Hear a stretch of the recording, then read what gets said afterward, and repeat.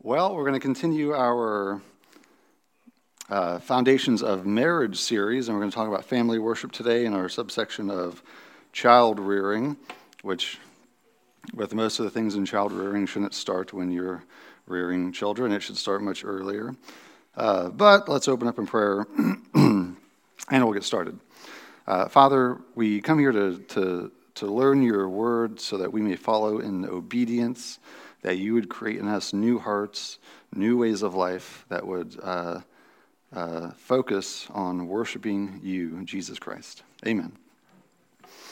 And so we're going to start with a survey. There's, I guess, enough people. I was going to wait until 9:45 till there was more people, but let's start now. So raise your hand if you grew up in a Christian home. Good, all of you are good Christian people. Elijah's raising his hand. That's good. Okay, so keep your hand up.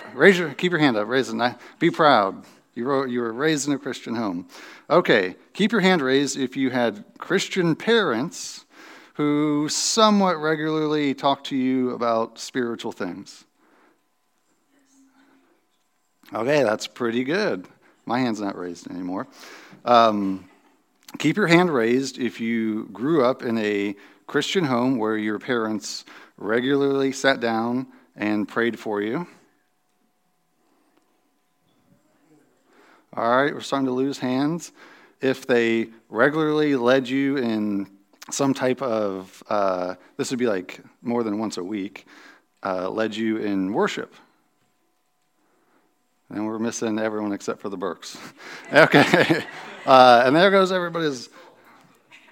Right. And then it's still half of the people, and then if we were to continue on within the Burks family, to keep your hand raised if you regularly sat around and received instruction and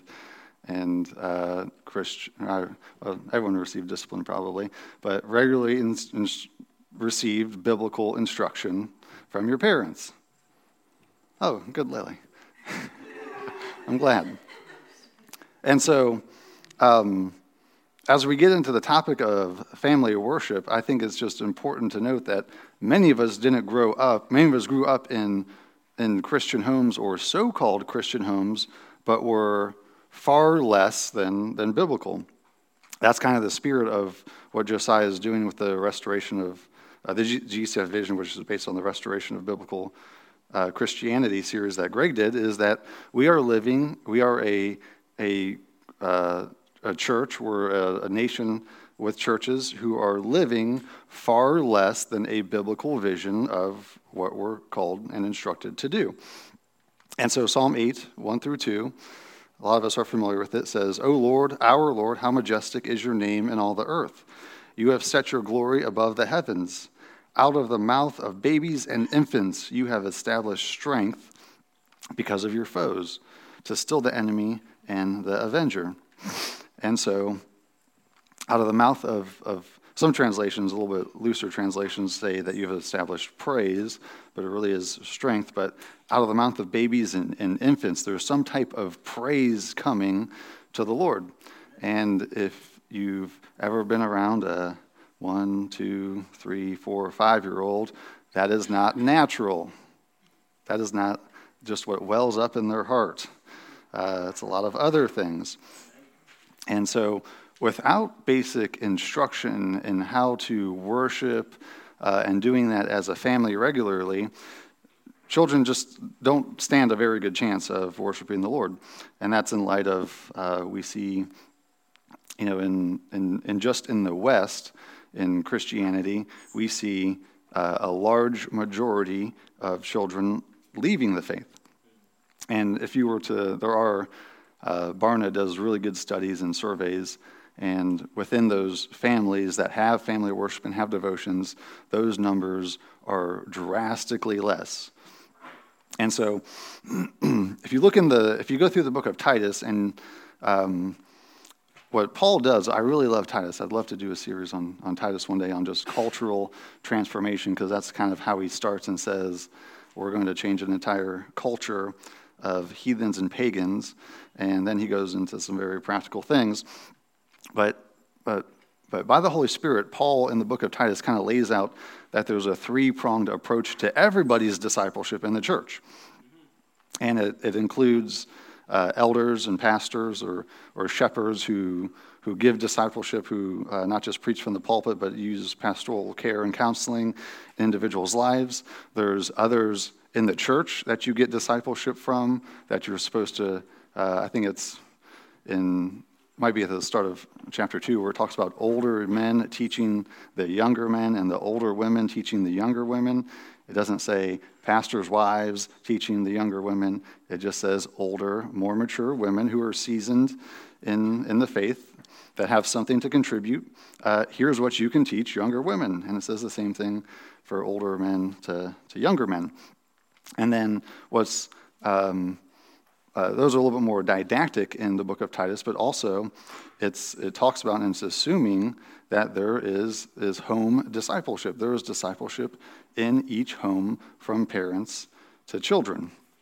And so in what we miss out on is in our Western evangelical culture as a whole, not all churches are like this, but it is indicative of our Western Christianity in a general sense, is that we sometimes get the others discipleship, like other mature Christians in the church. That happens somewhat frequently based on the level of community and programs that a church runs, where lay people could run classes or have home groups and do stuff like that.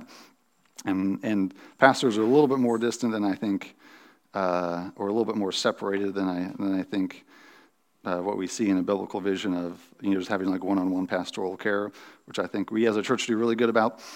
But largely what Western evangelical Christianity is missing is discipleship in the home. And based on our survey, it proves itself mostly true, except for if you have 8 or more children. then you were expecting to do that. You were trying to raise an army, so you had to do something about it. And so if you were to go back about 150 years to the Puritan culture, there was if at any point in America's history we were more Christian than not Christian as a whole, it would be during the Puritan era of about 150 years ago. And it's not on our foundational book list. It might be on our intermediate book list. But James Alexander's Thoughts on Family Worship is really good. It's really just him writing notes about where he's towards the end of the Puritan era, and he's actually saying how much the culture has changed in about 50 years in his time. And he reminisces, and it's really just his notes. It's not the book. The title is very true. It's Thoughts on Family Worship. It's a very easy read. You can pick up sections and put it down very easily. It was originally published in 1847, to give you a time frame. And he said when he was a child in his town, he would reminisce, because you could walk out in the streets in the evening and you could hear and go from house to house families worshiping the Lord. And you could hear, because walls were thinner back then, I guess, or people were louder, is that you could walk down the street and you could hear individual houses of families worshiping the Lord. And it was regular for churches, regular for pastors to be instructing families, heads of households, to be having, for the father to be having family worship, or the head of household to be having family worship 2 times a day, 7 days a week. That's in the morning and in the evening. If you've ever read Spurgeon, or even going back just about 100 years ago when people would write devotionals. Nowadays we have like Our Daily Bread, which is popular in some circles, and I'm not against devotionals, but it's usually geared towards once a day or 5 or 10 minutes, which is good. It's better than nothing. But like Spurgeon wrote a 365-day devotional for the morning and the evening, because the expectation was that you need to tap into the Lord, you need to tap into His grace, you need to receive from the Lord in the morning and in the evening. Not just once a day, but at least twice a day, in some real sense. And so it even was common in the Puritan era for qualifications for elders, they would be looking at how they did family worship. And if they weren't doing family worship twice a day in a lot of Puritan era churches, they weren't qualified to be an era or qualified to be an elder. And so that is very different from the culture that we grew up in, that every one of us grew up in. And so we're downstream about 150 years into a very atomistic, a very individual culture where we, quite frankly, defer responsibility.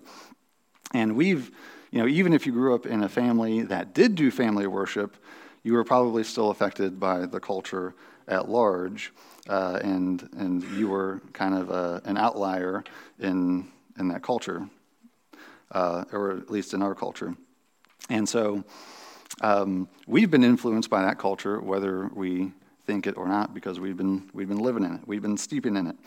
And so what we need to do is start to think covenantally again and get back to household and family worship.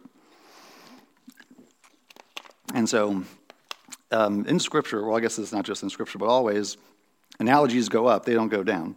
And so when, let's turn to 1 Timothy 3:15.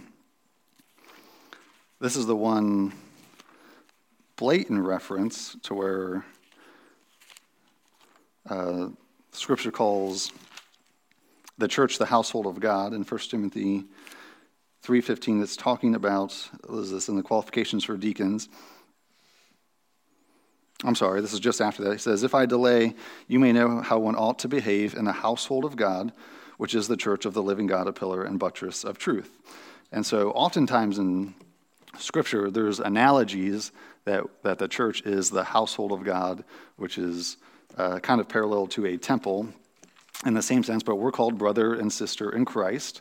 So that means we're siblings, so that we live in a household under one Father. And so analogies always go up. They don't really go down. And so we learn how to operate in the household of God in the church by the way we translate that into how we operate in our households. Does that make sense? We don't learn outside of giving biblical instruction how to operate in our families by the way we live in the church, right? And so we end up getting this culture in our church and in our communities, and we call ourselves brothers and sisters, and we say we're the household of God, but we're transporting everything that we do in our household to our church. And so we say this, or some of us say this frequently, or sometimes from the pulpit, that a church, any church, is just a family of families. That's, in some sense, in a basic sense, that's all we are, is a family of families. And so if we don't see a move of the Spirit, or or if our church isn't worshiping vibrantly on Sunday mornings, it's probably because in households we're not worshiping vibrantly, lively in our households. And we can't expect to do that once a week together if we're not doing it in our households throughout the week. And so we do learn analogies. Now, I was thinking about this, and I was like, well, God's our Father, and that's coming down. We don't learn about God our Father in the ultimate sense by our fathers, but in that analogy, it is coming down because God is eternally begetting the Son. He is eternally our Father, and so we learn that way. But anyways, outside of Scripture giving us instruction on how to operate in our families, we don't learn how to operate as a church, as a family, we don't learn how to operate in our families by coming to church, right? We learn how to come to church and operate as a family here because we operate as a family at home. And how we do it at home is going to translate how we do it here at church. And so if we're not hospitable at home, if we're not generous with one another, it is very easy to put on a mask and come here on Sunday morning and do that for an hour or two. But it's not real generosity. It's not real hospitality. If we don't really fellowship at home with our wife, with our husband, with our children, then we're not really going to do that here in the fellowship hall afterwards. It's going to be the same thing we do at home. And so what we need is a shift to a covenantal view of the family, which would put us and it would view our households as a little church. And so Joshua 24, 14 through 15, most people know the context and have and know this, talking about, but as for me and my house, we will serve the Lord is what he comes up saying. But Joshua 24, 14, starting at 14 says, "Now therefore fear the Lord and serve him in sincerity and in faithfulness. Put away the gods that your fathers served beyond the river and in Egypt, and serve the Lord. And if it is evil in your eyes to serve the Lord, choose this day whom you will serve, whether the gods your fathers served in the region beyond the river, or the gods of the Amorites, in whose land you dwell. But as for me and my house, we will serve the Lord."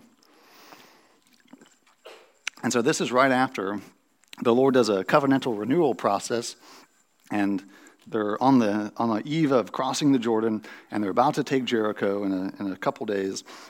And the Lord is covenantally renewed with all of Israel by reading the law, doing sacrifices, priests doing various things. And then the opportunity is to say, hey, each household has to make a decision how they're going to serve the Lord. You're either going to go after this God or you're going to go after the true God. But Joshua was acting as a pastor in his home. He didn't say, well, as for me and me, I'm going to serve the Lord, and I really hope my wife comes with me. And when my children are old enough, they can make that decision for themselves. And I will set out certain rules that maybe help them with that. But I really hope that they choose to serve the Lord. But this might be it for me and my children. They might go worship Baal, but me and anybody who wants to come with me, I'll go serve the Lord. That's not how Joshua acted. He was covenantally responsible for his household, which was his spouse and children. And so he didn't negate his responsibility. He viewed himself as a pastor, I think. And so how negatively would we view a pastor if he neglected to instruct his congregation in their word? If you asked him, it's like, hey, how often do you pray for your congregation? Oh, not that often. Not really. I don't really do that. I thought about it.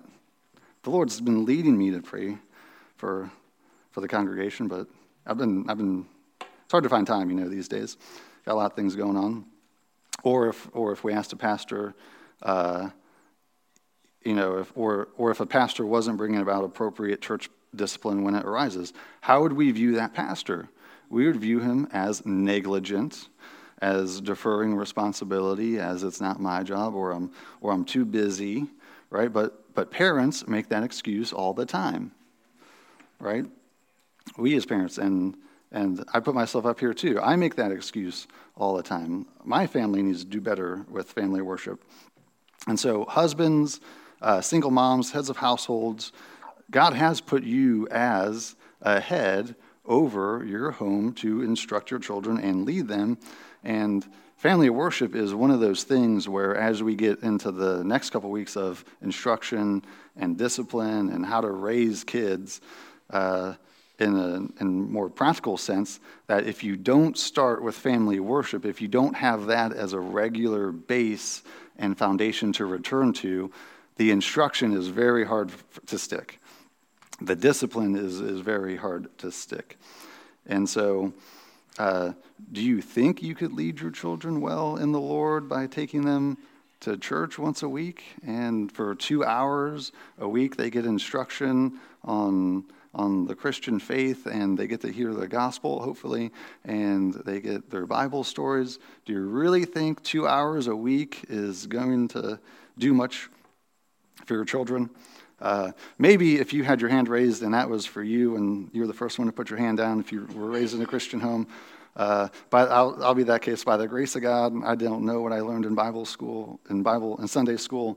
I went to youth group I had to, and I remember one thing from that, one actual lesson. I remember a lot of other things, but And somehow, but for some reason, the grace of the Lord was still delivered to my life outside of his regular means of grace. But I don't think that's what you want for your children. I don't think you want them to divert for several years, go into the world, and you have no real influence over them, and hoping that the Lord diverts them back. And so God's instilled you as a prophet in your home to instruct, as a priest to pray for your children, and as a king to discipline them and to raise them. And so when it comes to family worship, 15 minutes a day is much more powerful than 2 hours a week on Sunday morning. And I did the math, and in my head, I did it last night, and I did the conversion wrong, and it was like, I didn't convert minutes and hours, and I was like, 15 minutes a day, that's 3,900 minutes a year if you did it 5 days a week. And I was like, 2 hours once a week, that's 104 hours. I was like, 3,900 is a lot more than 104. And I was getting prepared to say 15 minutes a day is a lot more than 2 hours a week. But then I caught myself, and it's totally wrong. It's like 64 hours. If you were to do family worship 5 times a week for 15 minutes a day, that translates into about 64 hours a year. And if you just came to church, it was 3,900 minutes, however many hours that is. You guys do the math. 60-some hours a year in family worship ends up being much more influential than the 2 hours a week, which is 104 hours a year. And so it's much more time spent at church. But those aren't pitted against each other. Obviously, you're not going to say, I'm either going to bring my kids to church on Sunday or I'm going to do family worship. But you really can do less, take less time, and have more effect in their life. And so just like practicing an instrument or practicing a sport is, if you do little practices daily and do the drills and train your fingers on piano or violin or whatever, for a few minutes a day, you get a much greater outcome towards the end goal than practicing for an hour or two once a week. And so that's kind of, I believe that's how the Lord has designed family worship. And so what family worship, we haven't even talked about what family worship is yet. I think you guys all have an assumption in your head, which I don't want to explain it until the end. But what I think the Lord puts and instills family worship for is about ordering your life around Christ and leading your household to do the same.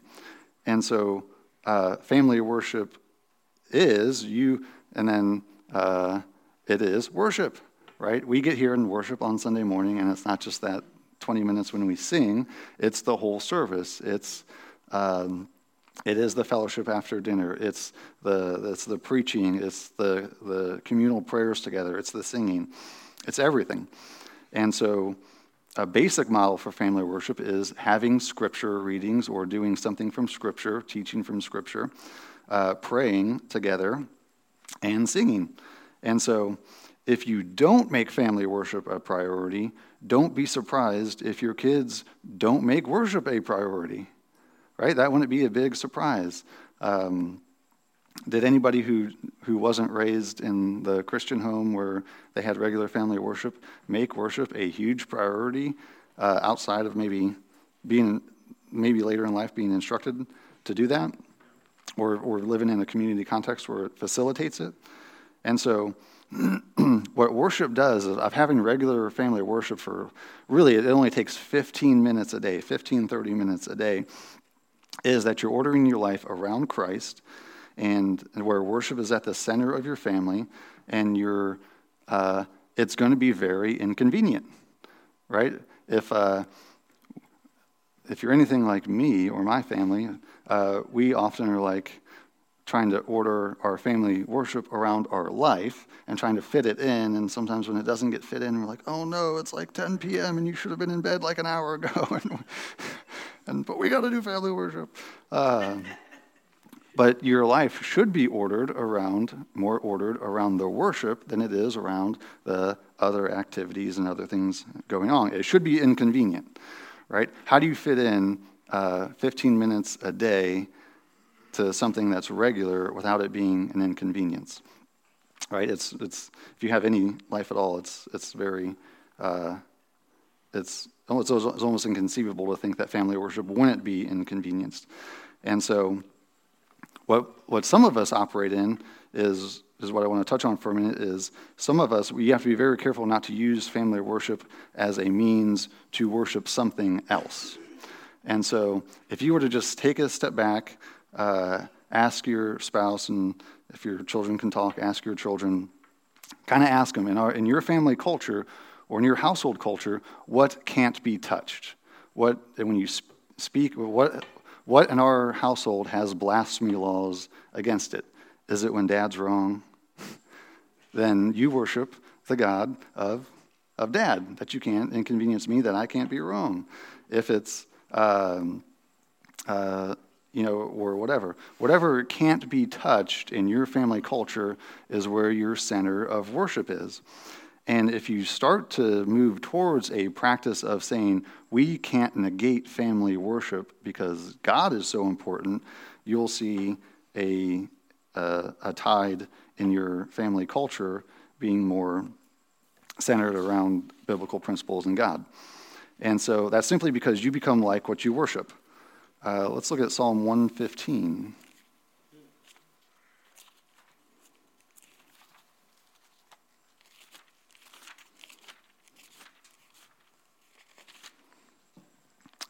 I won't read the whole thing, just about half of it. Not to us, O Lord, not to us, but to your name give glory, for the sake of your steadfast love and your faithfulness. Why should the nations say, where is their God? Our God is in the heaven. He does all that he pleases. Their idols are silver and gold, the work of human hands. They have mouths, but do not speak, eyes, but do not see.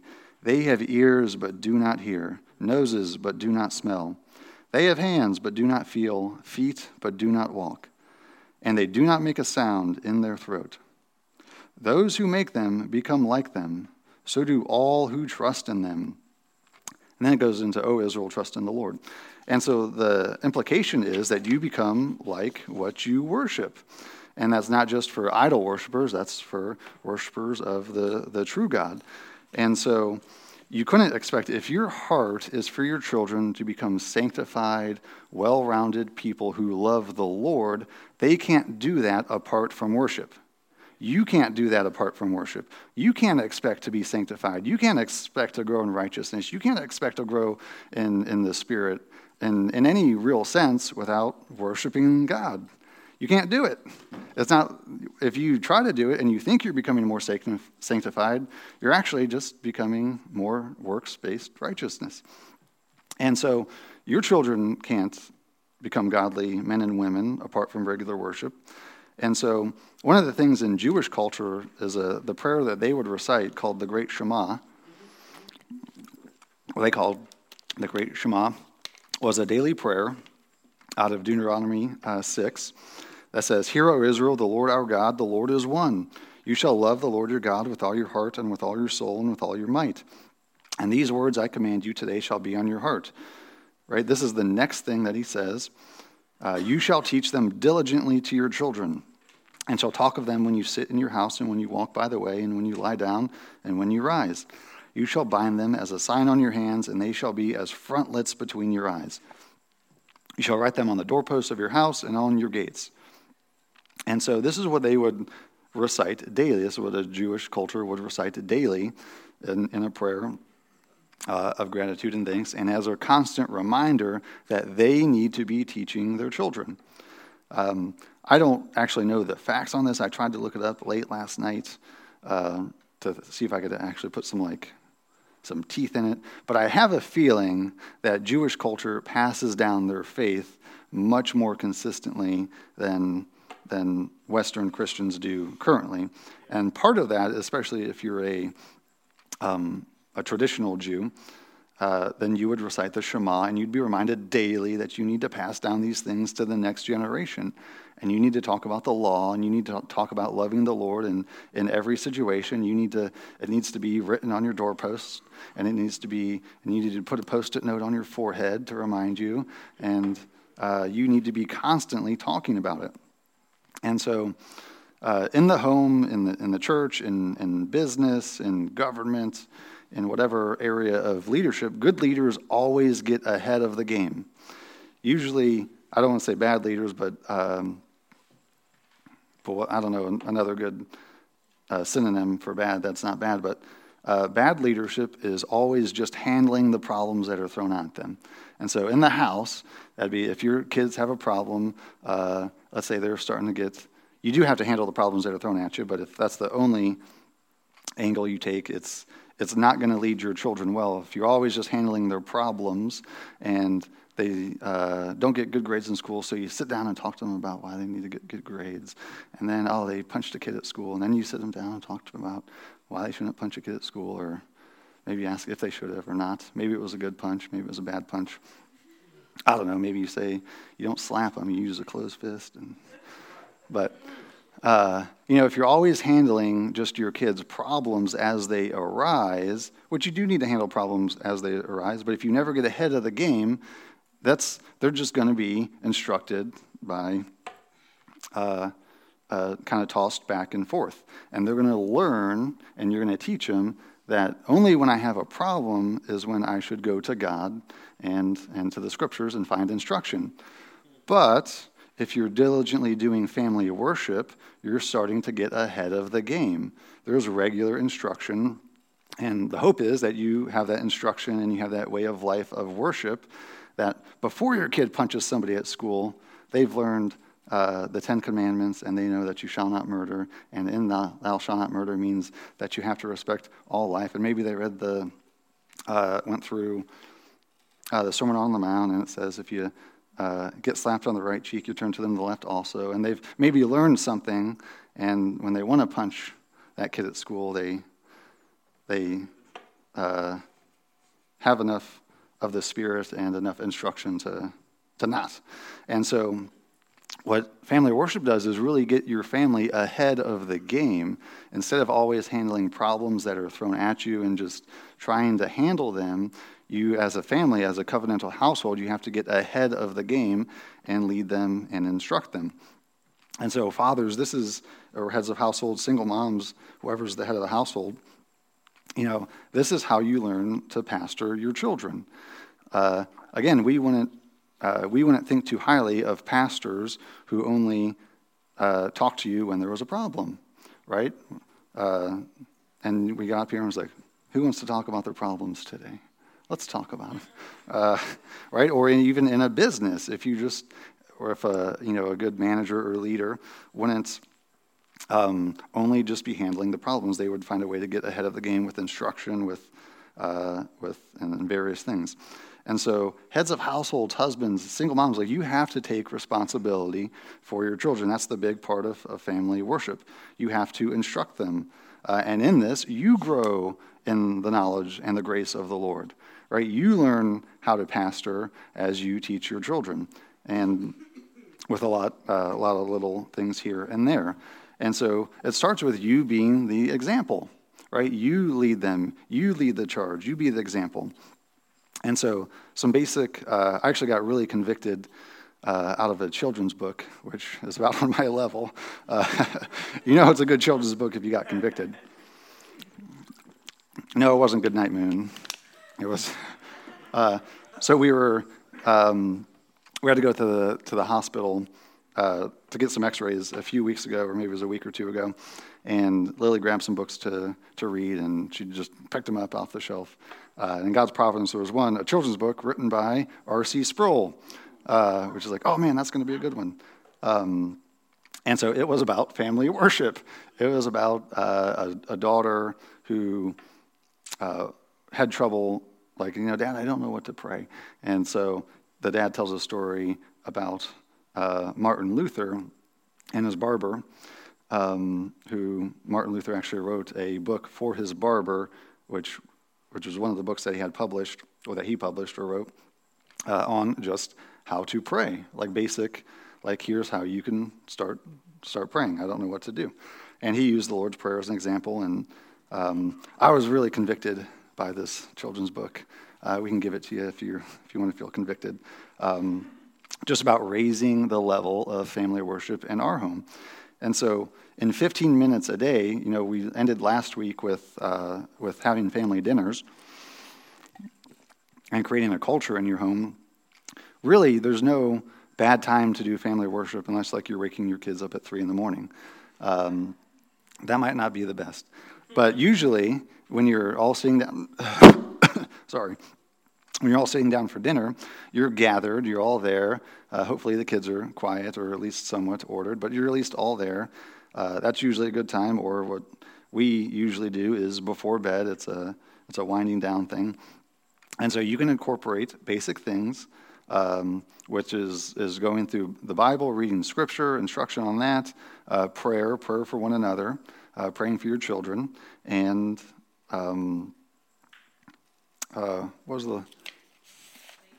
and worship and singing, yes. Thank you. And so you can incorporate those things in 15 minutes every day. And so basic examples on what you could do is Lizeth has done a great job of taking over the kids' class and using a catechism. And most catechisms are based off of the Lord's Prayer, one of the creeds, the Apostles' or Nicene Creed usually, and the Ten Commandments. And you can go through a catechism if you want. That's a great way to, if your kids are old enough, to stimulate their minds and ask questions. What we've done in the last few years, we've been able to get through Matthew, Mark, Luke, John, Acts, and then we started at Genesis, and we just wrapped up 1 Kings. And we've just been reading through Scripture, and it's a great way to start getting your kids familiarized with the Bible. And the hope is, when your kids are 8, 9, 10 years old, that they would maybe be able to sit in a sermon and actually understand what the pastor is talking about, because they've heard it from their dad and their mom or whoever. And so it's very hard. If you've ever interacted with a new believer who came, never has been in church, never heard about Jesus, never read the Bible, it's very hard to sit in a sermon and know what you're talking about. Because we have certain ways of life. We have certain ways, like if I talked about Joshua crossing the Red River, the Jordan River, then you guys know what I'm talking about because you've read it, you've heard about it. It's been a part of your life, you know the story. But if you don't know the story, it's very hard to sit here and be like, I'm going to write that down. Who is this Joshua fellow? And what did he do? How do I get...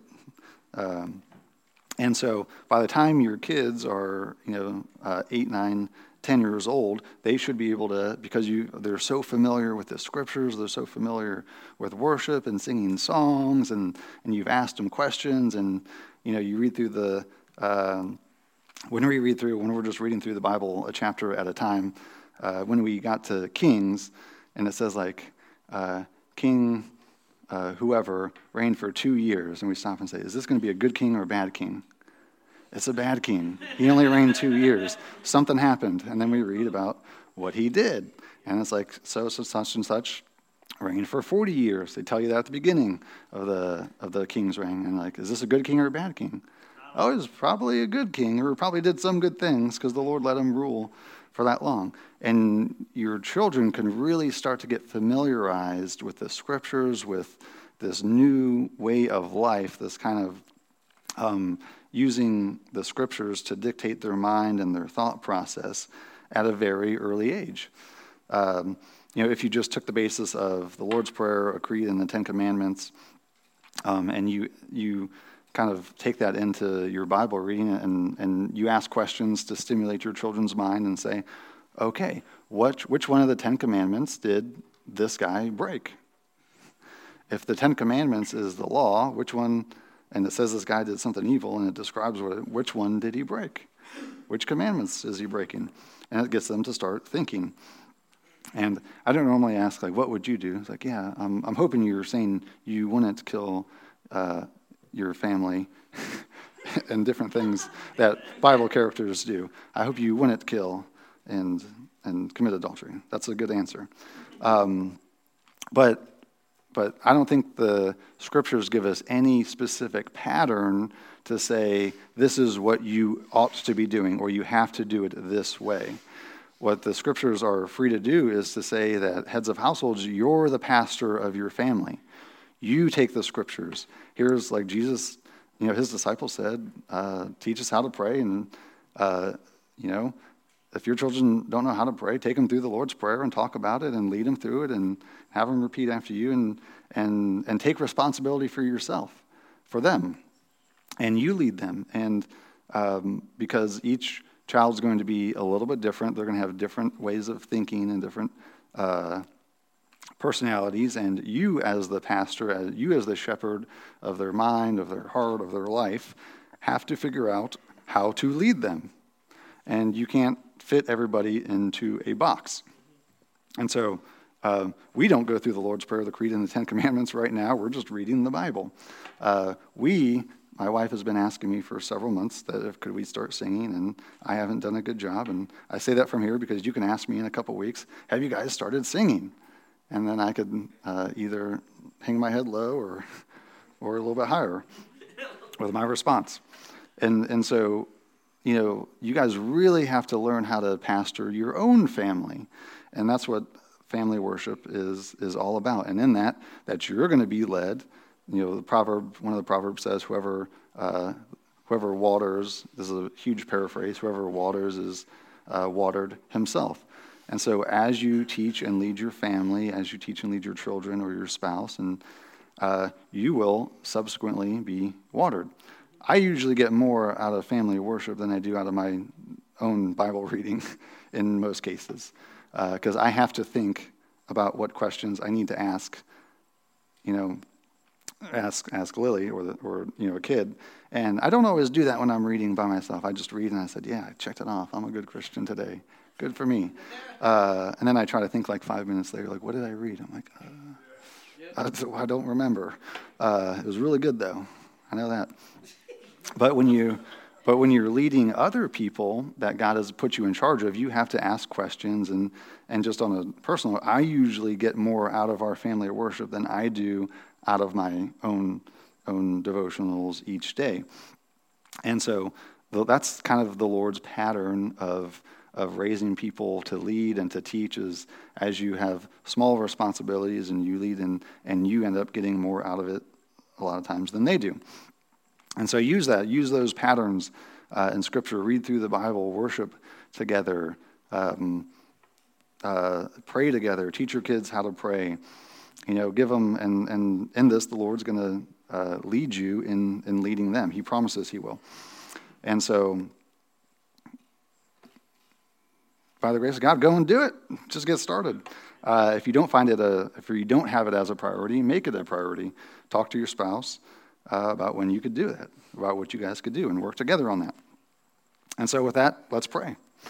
Lord, we pray that you would return to us, to our congregation, to each person individually, corporately, each head of household, each husband and wife, a responsibility that they need to lead, that they are your means of grace in their life, that we would lead covenantally in our households, that we would put you at the center in real ways. And we ask your grace by Jesus Christ to do this day after day, year after year. Amen.